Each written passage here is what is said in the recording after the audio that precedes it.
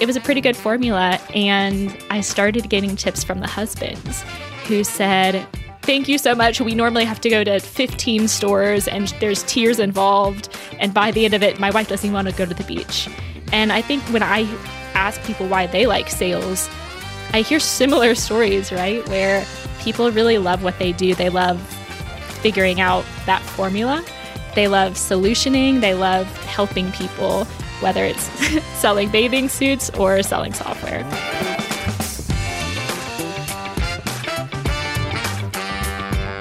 Hi, friends. Welcome to the Sales Enablement Podcast. I'm your host, Andy Paul. That was Megan Misiak, and Megan's the founder of a sales consulting firm called The Path to President's Club.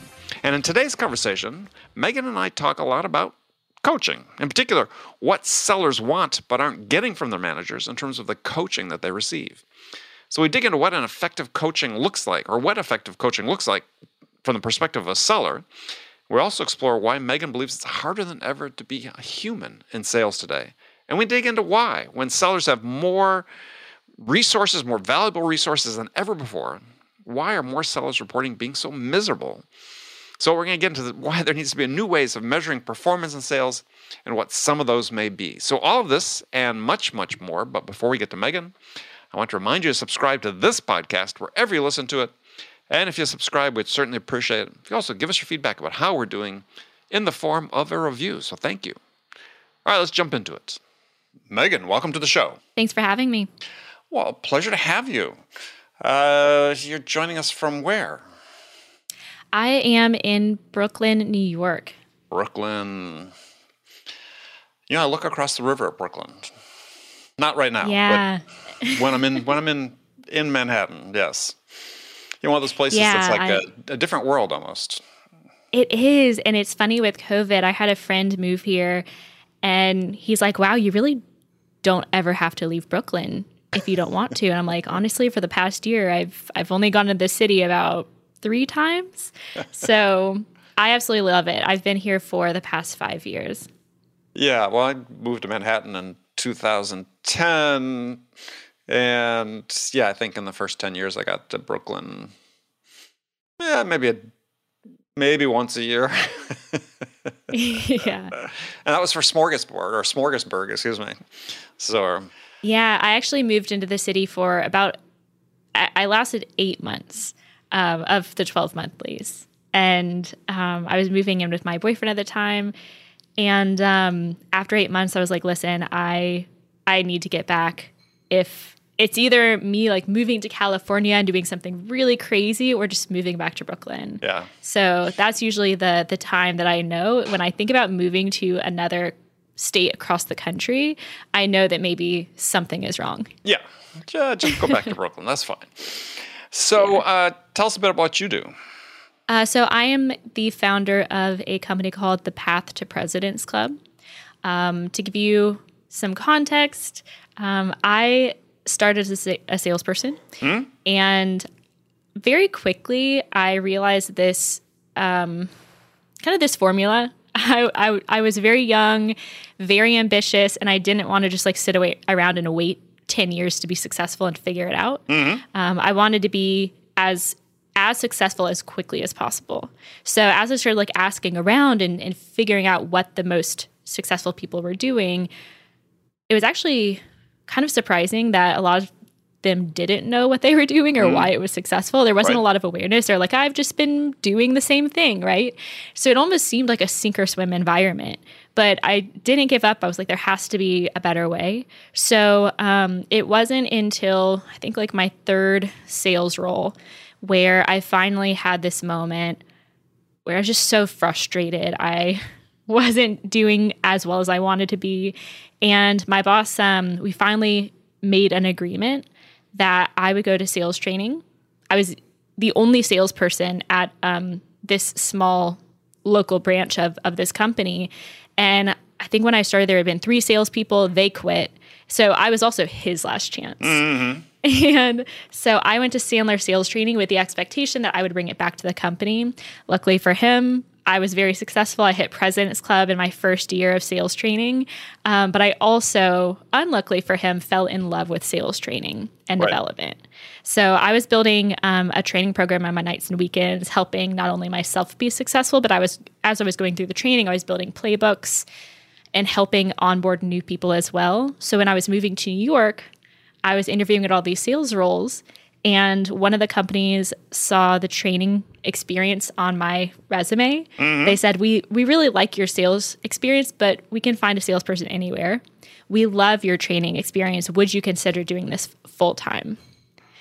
And it's been an incredible journey. So now owning my own company, I'm simply consulting with a lot of different companies. I've been in-house in enablement for the past 5 years. And I think that's also very differentiated, because many of the trainers out there, they've been perhaps in sales leadership, but they haven't been on the enablement side. And I think that there's definitely a smarter type of trainer that's coming out from the new trend in enablement. Like, these teams are growing so quickly. And also the expectations for training are getting a lot higher. Yeah, you talked about reading online about some of your introduction to sales, which I thought was interesting. It actually sort of mirrored mine in some ways, though I wasn't working at a swimsuit store. But I thought, this great line in what you're writing about that is, you said that you learned how to, your job is to help women find the best suit that fit them. And you said you learned that how to run a needs assessment solution quickly because the likelihood of crying in the fitting room increased with every suit that didn't fit. And I thought, well, that's a high pressure sales job for your first one. Yeah, and it's amazing as well.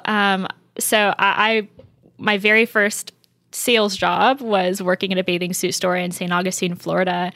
And I actually had another swimsuit job where I was working at a surf shop, and two very different experiences.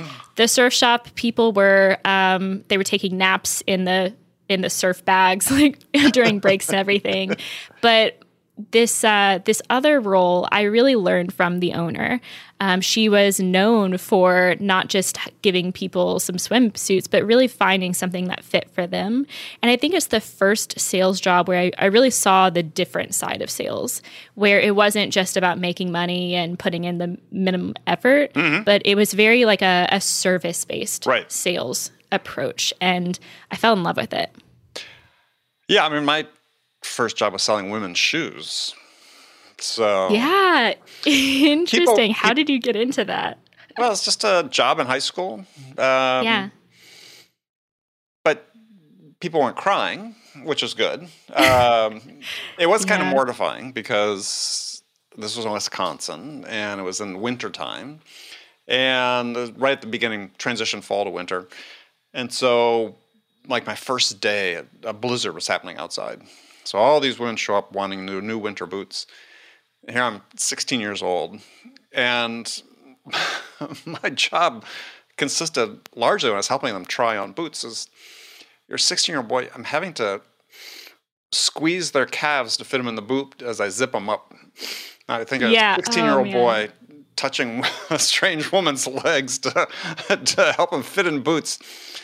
Yeah, it was kind of mortifying. Yeah, it's funny too. I mean, I have so many stories from selling bathing suits where you're basically saying like, hey, let me just sneak in, let me help you, and it also, I mean, it's a great example of having to build a relationship of trust. Yeah. I know that it's funny when we throw these terms out like building relationships and trust, all these things in sales. And the actual stories behind them are so much more meaningful, right? Like I actually started getting tips at that job, which is really strange if you think about it. And a lot of times they weren't even from the wives, they were from the husbands. So if you think about, people coming from the Midwest, coming down to Florida, they're not usually in a bathing suit. They don't feel confident. They're basic, like in their minds, they're walking around in like very little clothing, right? And so it can be a very emotional experience. And I started as I was, again, really honing my solutioning, where I could typically find a suit for a woman in 6 bathing suits. And, giving her one or two suits seeing how they fit and then giving her, a couple of recommendations more based on every suit she tried on. Right. Usually it was a pretty good formula. And I started getting tips from the husbands who said, Megan, like, I have never seen my wife smile about a bathing suit. Yeah. Thank you so much. We normally have to go to 15 stores and there's tears involved. And by the end of it, they don't, my wife doesn't even want to go to the beach. Yeah. And I think that's when I ask people why they like sales, I hear similar stories, right? Where people really love what they do. They love figuring out, that formula. Mm-hmm. They love solutioning. They love helping people, whether it's selling bathing suits or selling software. Yeah. Well, I mean, a lesson I learned selling shoes is that, and I think this mirrors in sales, is that, we're trained how to measure feet, right? There's this Brannock foot measuring device that everyone in the world stepped on in a shoe store, and you measure it. And we were sort of taught in about 2 seconds how to measure feet. And sort of early on, especially in the first day and so on, it was like, if I measured a woman's foot and it was size 10, I'd say, okay, this is size 10. And I wanted to make sure I was providing great service, but we all know our feet are different sizes based on types of shoes we're wearing. I'm an 11 in a running shoe, I'm a 9.5 in a dress shoe. And these women all knew that, right? So they'd come back and say, well, no, don't bring that in a 10, bring that. I said, but I'd sort of be insistent because I want to make sure I was doing a good job. Well, no, you measured a 10. And it's just like, you see this in sales so often. It's like, we've got I know the process. This is what the process says it has to be, right? And it's not in tune and aligned with what the buyer knows or what the buyer understands, what the buyer wants. And I learned that lesson very quickly within a few days. Yeah, and it's interesting as well because as we've been talking about our first sales roles, one thing we haven't talked about is even like what we've learned is not just how to hit our number, like how to hit a goal. It really is like how to interact with people, how to find like even learn from how to learn from our buyers, right? And I think that's one thing that a lot of times in software sales and SaaS sales in general, we don't focus on. I mean, I've worked in retail. I've worked at Michael Kors, and like that was definitely a little bit more results driven because we had holiday season and we had, every hour there was a goal. But even when we were hitting the goal in retail, it wasn't even about hitting the goal. There were competitions. People were helping each other. There was learning and mentorship. I mean, I learned from women who had been selling bathing suits and selling Michael Kors handbags for years. And that's really what motivated me and drove me. Honestly, the number was exciting. I remember getting my very first, there was a competition at the swimsuit shop where you got a small bonus or a gift card or something if you had someone buy over $1,500 this was a high-end bathing suit store, but if you can imagine, it was still hard. Yeah. And I still remember that goal. I don't remember the numbers, but I remember the feeling, and I remember having the receipt pinned on the board. And I think it was in my first 2 months, and I was just so excited to, achieve that level and achieve, that award and recognition. Well, so you thought then, because for me, I completely disconnected, from sales, go through college. I really had no idea I wanted to go into sales. Sounds like you sort of kept that idea alive that you thought you wanted to go into sales. So what's funny is I didn't even consider it sales. I think that I got into retail because I wanted discounts on bathing suits. And so when I went into college, I did work for a few more retail stores. And I actually quit after working at 2 different retail stores in the mall on Black Friday. I worked a double, and then next I went in and I quit both jobs. So for me, retail was exciting because I was broke and got discounts, but then I worked as a leasing agent. And again, that was even more of a true sales role. It was commission-based. At the same time, I was working with my cousin, and it was such a small, tightly knit community. And I don't think any of us even thought about it as like true sales. Right. So it was interesting because after that, I went into a commission only position, but I never even thought of myself as a salesperson. Right. Until I got more of the SaaS sales job. Professional and sales it's job, interesting. Yes. Yeah. It's interesting how now that I look back on it, I mean, even the first time I said I've been in sales since I was 16, it was a strange moment for me. Mm-hmm. But at the same time, I mean, both of us reflected how much we learned in those early roles in retail. Yeah, absolutely. So you said that when your first job that you said you sucked and had no idea what you were doing. So given sort of the background you had in sales, why did you think you sucked at it? Yeah, so it's funny because my sales leader asked me the exact same question. Oh. It was even a bit broader. Not why do you suck so bad, but he asked me, okay, when you started, there's 3 salespeople. They all lasted only 6 months. Now you're struggling as well. He's like, why can't we attract, hire, and retain good people? And my answer was very easy. I'm like, listen, you offer 0 to little training. Mm-hmm. And there was also this weird relationship with trust. It was more about like, in order for me to trust you, you need to show results and then I'll trust you. Mm. And I'm like, listen, unless you invest in me, I'm not going to be successful. And I think that it's really hard in sales day because I see this same mentality played out so often.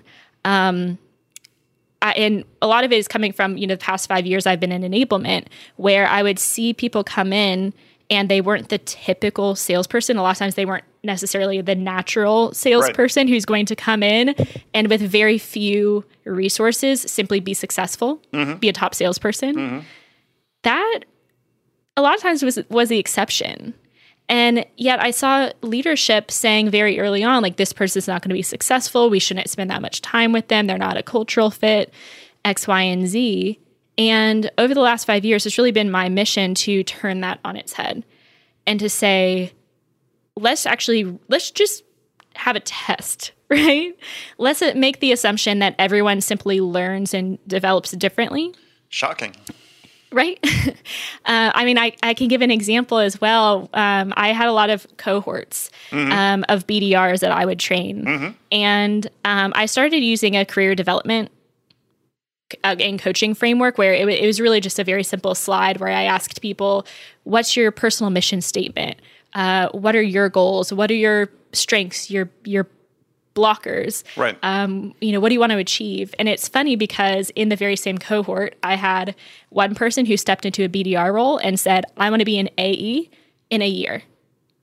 And that was very ambitious because we actually had a senior BDR role. Mm-hmm. So she had to go through to essentially get 2 promotions in 1 year. We also had someone who was pretty green, fresh out of college. And he was like, listen, Meg, I am a little bit different. I have not had a professional, in quotations, have had a professional job. This is really new for me. Is it okay if I just say in the first 6 months, I want to figure it out? I want to feel comfortable and confident. Mm-hmm. And I think a lot of managers would have written that person off saying this person's not ambitious, not going to be successful. Yeah. Well, yeah, they've got 90 days. Right? Exactly. We're trying to fit everybody into this box and say, look, we're on board in 90 days. And we'll make a judgment about you based on your ability in that 90 days. To your point, is completely unmindful of the fact that people have different learning curves and different rate of this is, I think, one of the things that I think is so short-sighted for many sales managers today and it's sometimes part of the culture, right? In certain companies, certainly in the SaaS world, is that, they're more concerned about the 90 days than whether they've got the right person in the slot. Yeah, and I think it really I've done so much thinking about this topic and like why my view is so different, and also my mother was in HR for companies like Target and Neiman Marcus. So I was having lessons in how to have difficult conversations since I was in middle school, like with my sister. And even when I was going into sales, my first SaaS roles were in payroll and HR SaaS. And so for me, I also come from a strong background of really caring about the employee experience and developing people and growing people. My mom, I remember her bringing home her mentees, her friends. And even after 10 years, people like my mother would be visiting somewhere and we would go visit someone that she had mentored. And so for me, I think I've inherently known the value of this. But in sales today, I think what I've had to reckon with is that sales leadership today is so focused on measurement versus development. Right. And it is it's a sink or swim environment, right? Where if you don't succeed within 90 days, you're not going to be successful. And the thing is, that is so harmful, not only for organizations, but also for sales careers. Right? Imagine, Andy, if when we were going into sales, they were like, okay, if you're not successful in 90 days, you're out. I don't know if I would have been successful. No, I would have been out. Yeah. Yeah, absolutely. And so it's very interesting that, I've actually thought about why people don't really take this approach. And I've come up with even a few of the key reasons why I don't think why sales leaders don't coach and develop their teams. Yeah. And it's really interesting. I thought so much about this. I also did a training recently. But I'm curious too, from your perspective, why do you see, or why do you think sales leaders don't always coach and develop their teams? Multiple reasons. One is we just don't train them, develop the managers themselves to help them understand the value of it and how to do it effectively. So that's one. So if they don't know how to do it well, that's going to be problematic for them because they're going to default to, coaching is, let's do our pipeline review. That's our coaching, right? So we're just going to push on that.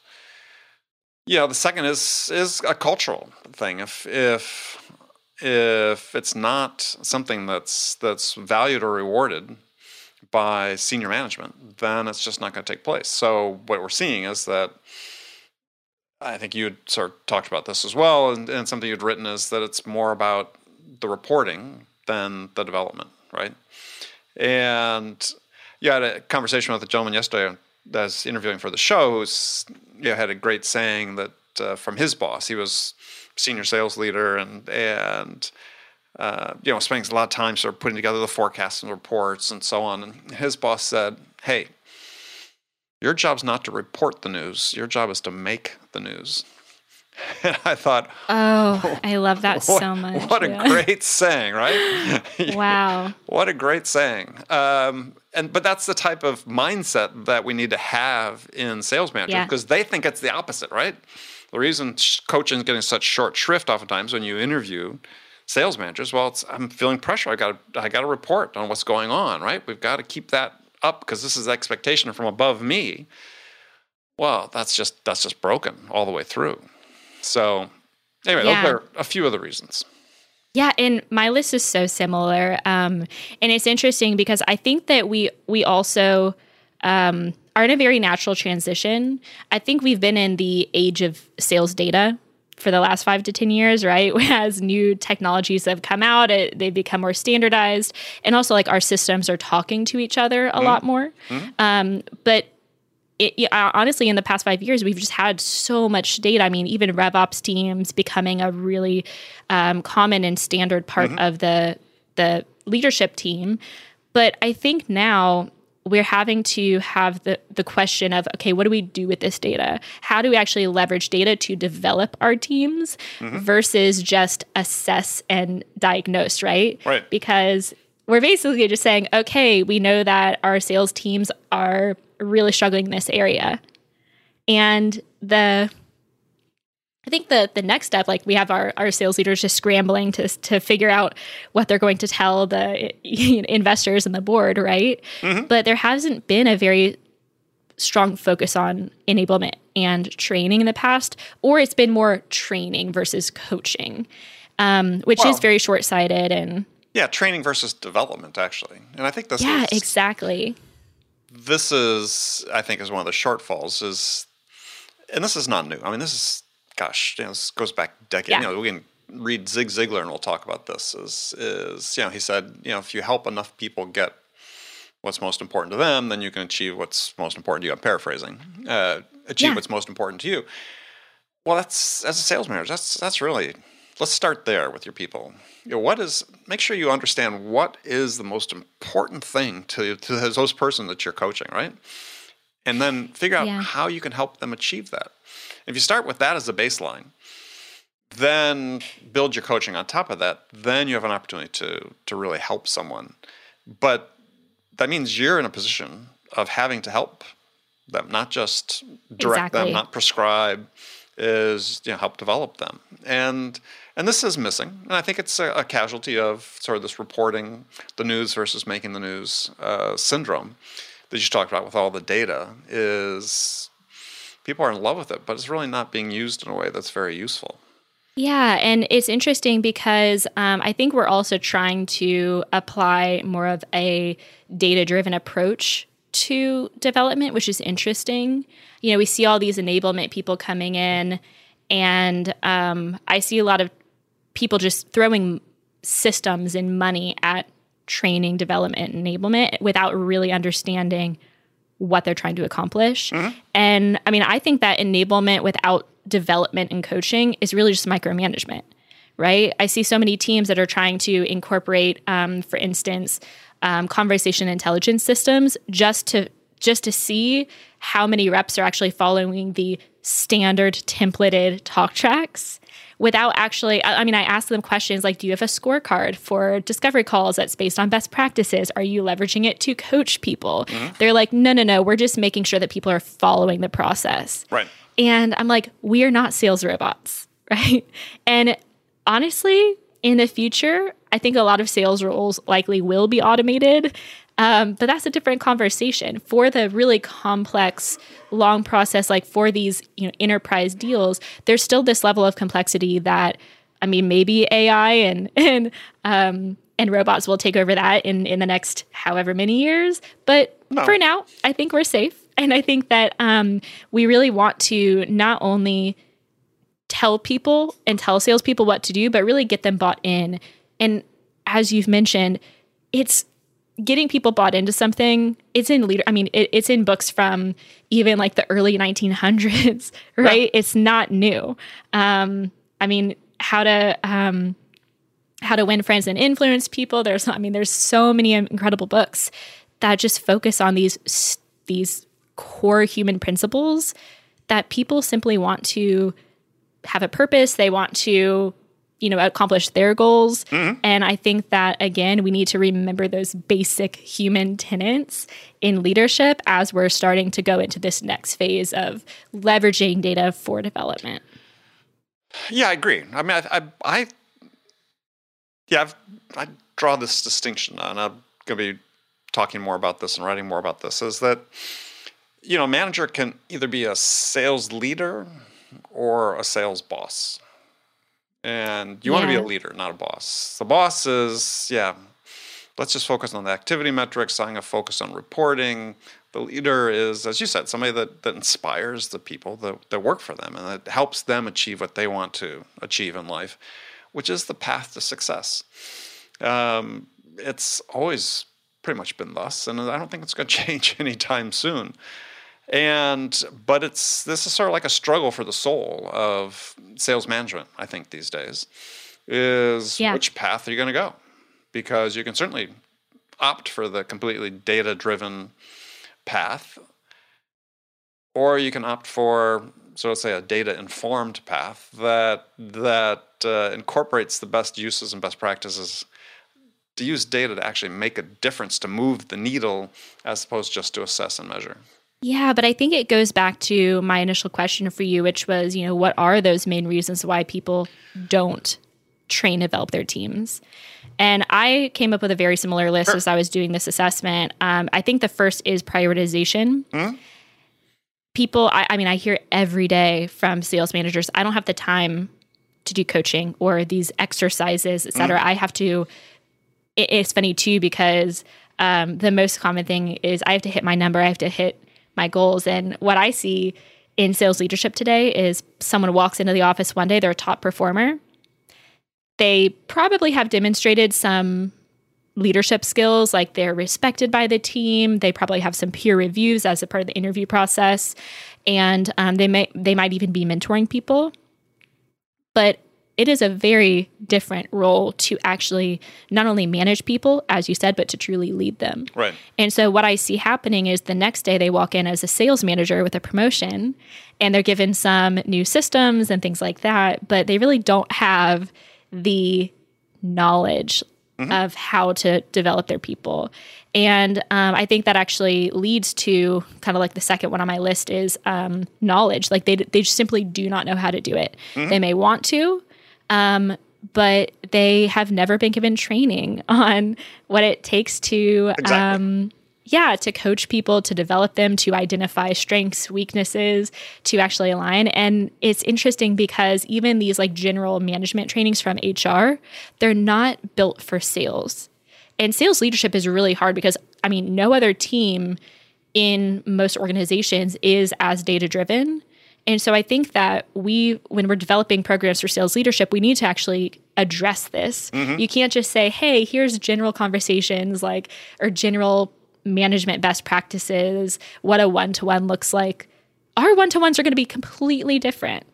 So I think we really need sales manager specific training. And I mean, look at training statistics. Most training, there's billions spent every year, and almost I think under 5% is typically for sales leaders. Yeah, well, that's certainly my contention. I mean, if I was in charge, so if I were king of the forest, I've seen a number $20 billion annually in sales training in the U.S. Let's just use that, whether that's correct or not. But order of magnitude is, 5% spent on sales managers, maybe. I think it's even less. Yeah, I would flip it. I would seriously, I would invest 90% of that dollars in sales managers, sales directors, sales vice presidents, CROs, because none of them know. None of them have been trained, right? None of them have been trained about, let's look at this job. This job is a performance-based profession. And I'd say, when I say none of them, take that with a grain of salt. We'll just say, we'll use that as an example. Virtually none of them have ever received training in performance improvement. Managing people for improved performance. There's a science behind it. There are some companies now that, with founders that are coming out of sports science and sports psychology and have training in these things that are trying to apply it to sales and so on. That's what we need, right? As we need this focus on, sales is a performance-based profession. How do we lead and coach and manage performance? And everybody's clueless up and down the chain. But so we put people in these positions and we assume they know this. And it's what it really works out to at the end is work harder, do more things. That's the version of performance management that exists largely in sales today. Exactly. And it's interesting as well because I see the same trend on enablement folks, right? We have all this, RevOps has grown so much in the last 5 years. And now I see, again, with this transition from data to development, we see the same thing with enablement people. Except I see this interesting trend where a lot of enablement people are reaching out to me saying, hey, I want to get into enablement. I've seen you've done that same transition. Can you help me? And even people who are already in enablement roles that are saying, hey, I am in a very specialized role right now. Even people from the top sales enablement tools, they're on enablement teams within those companies, and they're focused more on the data versus coaching. And what's interesting is that I think another scary trend I see is that development in data, it's not data-informed development, as you said earlier. There's data and results, and then development and coaching is seen as this other thing. It's seen as fluffy and separated because of that prioritization issue. Right.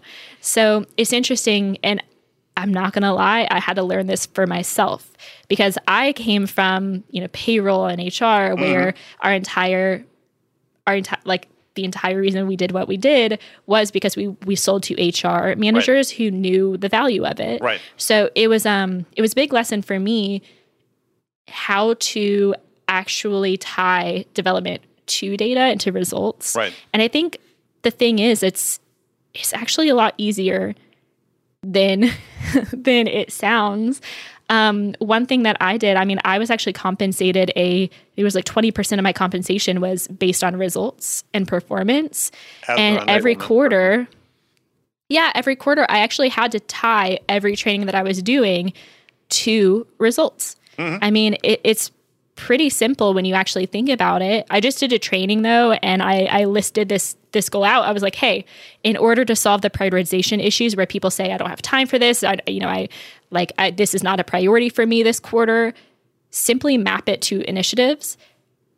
And there was just complete silence. Mm-hmm. And I was like, okay, this is either really good or I'm a complete idiot. Right. And at the end of the training, I asked for people's takeaways, and they're like, I can't believe I haven't been mapping training to initiatives, until then. So even really thinking, for example, I used to do call reviews. I think this is a pretty standard practice, right? And especially now that we have so much conversation intelligence. But it's interesting too, because mapping training and development to initiatives, it shouldn't be that hard, right? But mm-hmm. I think that one thing I see is that enablement, people sometimes are more junior in their sales roles. And so they're not as well connected. They don't have those relationships with people like the CRO mm-hmm. to even ask, hey, what are the top 5 initiatives of the sales team? Right. And that's a huge problem, because if we're treating sales enablement and development like we are L&D, where, if you think about the key metrics within L&D, a lot of times they're like, how many trainings did we launch? Mm-hmm. What was the overall satisfaction of the training? What was the NPR? That's not how we should be measuring sales enablement and development. Right. We need to actually say, okay, my top 5 goals this year are to increase quota attainment. And that's why we're launching one of the big projects I do with my clients is what's called a sales skills matrix. And we're actually, listing out every salesperson's, we're giving them a scorecard of mm-hmm. how do they demonstrate the values of the organization? How are they actually performing against the promotional criteria for the next role? Not even performance, metrics and their quota, but like, how are we actually helping them get to the next role? Right. Again, that incentive.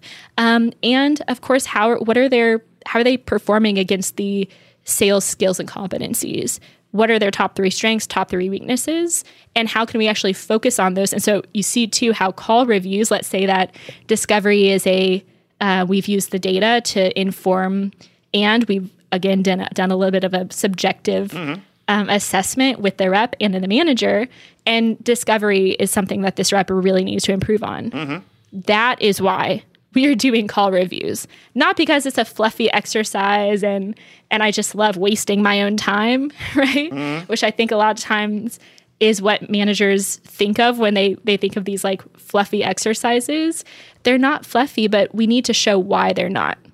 I think that there's so much frustration for enablement people that there's not buy-in. Right. Why would there be buy-in if we're not tying it to the goals? Yeah. Exactly. So I just want to touch on something, because you have this dichotomy, or this paradox, if you will, is that where you've got this, we talked about before, we touched this influx of data and how it's being used appropriately and not being used appropriately. But you had brought this up before, is sort of this underlying desire as sellers have to be treated as humans, right? Is to emphasize the human parts of the job that enable them to connect and do things they need to do with their buyers. So how do we reconcile that, right? How do we give sellers the autonomy, which I think has really become sorely lacking? And certainly in my view, through conversation on this show and other places, hundreds of conversations, sellers, feel more like they're operating more in environments where compliance is valued over performance, mm-hmm. ultimately, right? So how do we reconcile that? How do we enable sellers with the autonomy, the freedom they need to be able to experiment, take risks, learn how to become the best version of themselves as opposed to become a clone of some other person in the organization that everybody thinks is the top performer. Yeah, and it's interesting that you ask that because I think a lot of companies are that's the question they're definitely not asking. They're skipping that and they're saying, okay, we have this data and we know the gaps of each salesperson. Now we're just going to add some templates and tell them exactly what to do, right? And the funny thing is that how many calls have you been on as a salesperson where people you're coaching where you plan out every detail and then the call is completely different than what you're anticipating? Sure. It's like every call. Yeah, every call would be that way. That's every call. It has at least one, unexpected element. So I think that it's really interesting how we're trying to get sales into this very robotic expectation, and consistency and compliance is how I see a lot of people using these enablement tools that were made for coaching and rep development. Mm-hmm. And the thing that that I would love to see in this space as we move from data to development or data-informed development is more coaching and less training. So many times we're trying to tell people exactly what they need to do. And we are trying to do that in a data-informed way. For example, I see a lot of people saying, hey, this is the number one performing automated or templated outreach, right? So just use this. Mm-hmm.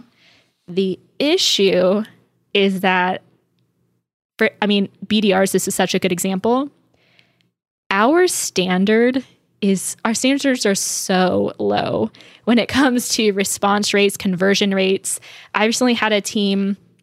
I actually had a CEO reach out to me, and he's like, "Hey, I've listened to a few of our sales calls, and they're kind of appalling. There's several calls where our directors didn't ask 0 questions, and the issue is that their sales directors are saying, well, why would I? I'm still converting 20% of my discovery calls.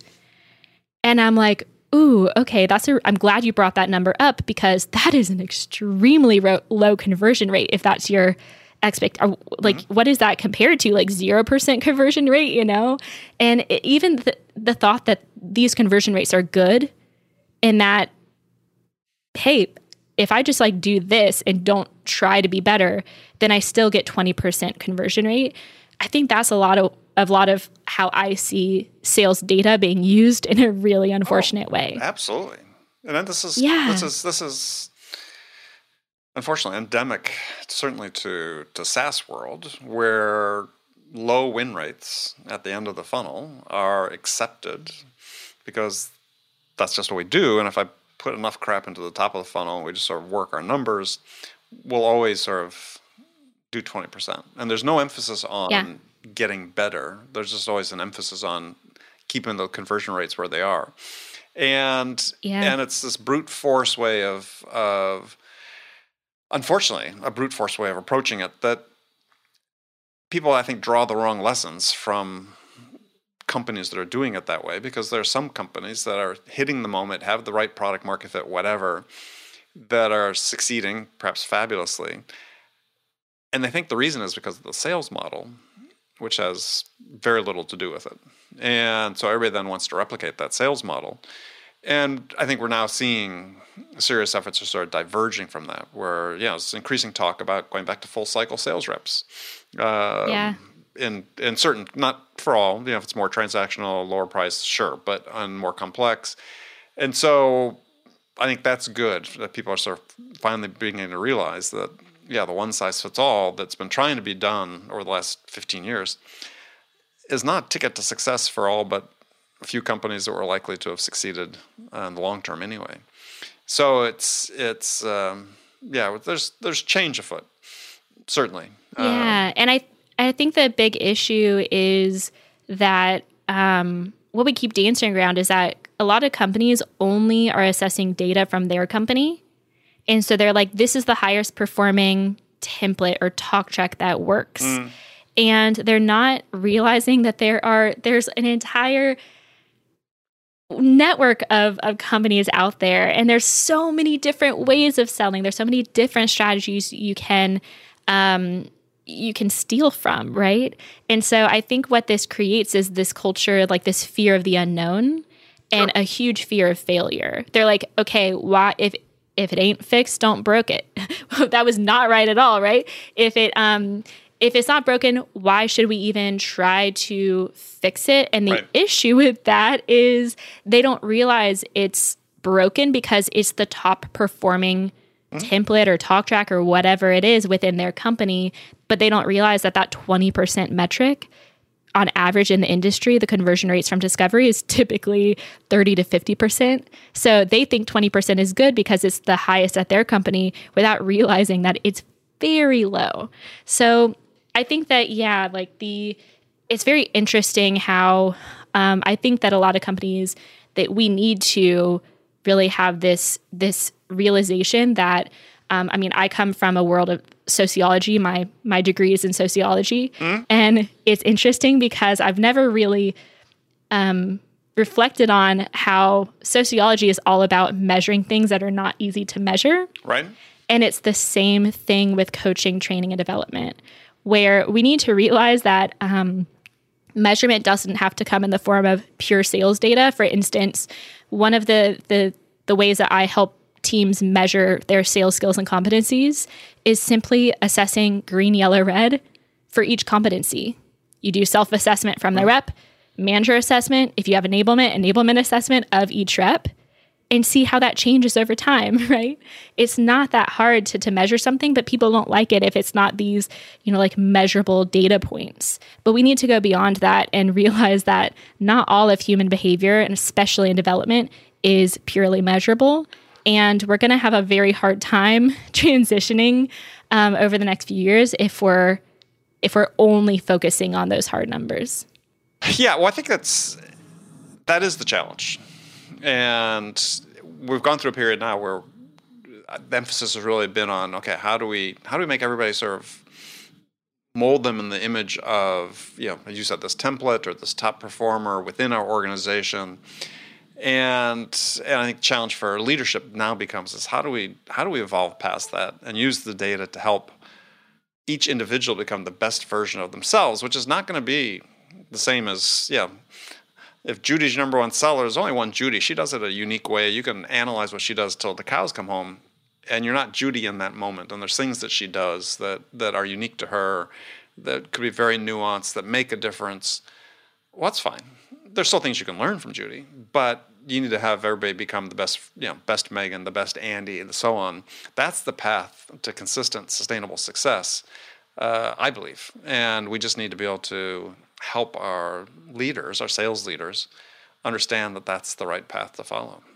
Yeah, and final thought there, I think why this is hard for a lot of sales leaders is that we always preach things like agility and even personalization, right? And when I say personalization, I come from the MarTech world where when we say personalization, it is automated. Right. Literally came from a MarTech company that focused on personalization within email.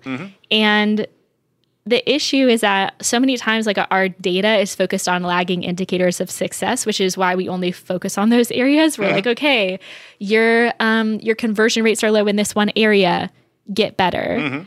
But it's funny because when we try to actually apply that same perspective, like the data-driven approach to leading indicators of success, like sales skills and competencies, it's a lot harder because how do you measure someone's ability to adapt and their ability to create a really agile sales approach, right? And it's interesting because, one easy example of this is personalization. I have a lot of BDR teams who come to me saying, hey, I want to personalize my emails, and I'm already doing a little bit of personalization, which is like first name, and then they're like, hello. They're trying to personalize based on their role. They're like, I see that you are this role at this company. Here's why, what we do and why it's important, right? And you're like, ooh, that's not very good for thinking about like true personalization and humanity. And so even when we I mean, you can't also solve that with a training. You can't do a simple training on personalization, not in my experience. Right. Most of the time when I even teach an elevator pitch, I actually do give them, I teach them about the structure of an elevator pitch and give them some examples. We actually break those examples down. Mm-hmm. I'm like, hey, here's an example. What do you like about it and what do you not like? Right. And at first they're like, oh, I really like it. I'm like, wrong answer. Give me some things that give me some actual critique. And they're like, oh, I don't know what this word means. And they're actually digging into it. And by the end of the exercise, hopefully they actually know that it's okay to critique mm-hmm. and realize that not any pitch is going to be perfect. But even a week later, we actually have them choose an account and give a personalized pitch to someone at that company. Right. So I think that's why I say that, we really need to move from training and thinking we can just give every single person the answer, mm-hmm. training, templates, talk tracks that are standardized and more focused on compliance, to realizing that sales is very agile. People do need to be able to adapt those templates, mm-hmm. tools, and resources to the environment at play. And to your point, we need to give them the autonomy and the space to be actually able to do that and to figure out.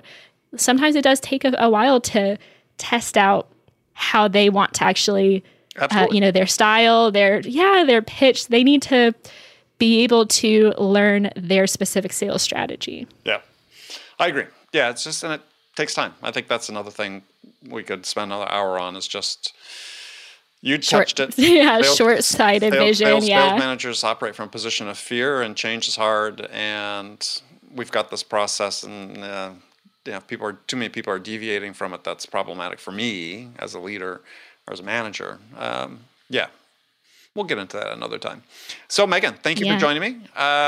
People want to connect with you. What's the best way to do that? LinkedIn is the easiest way. I post a lot of content. I also have links to my website.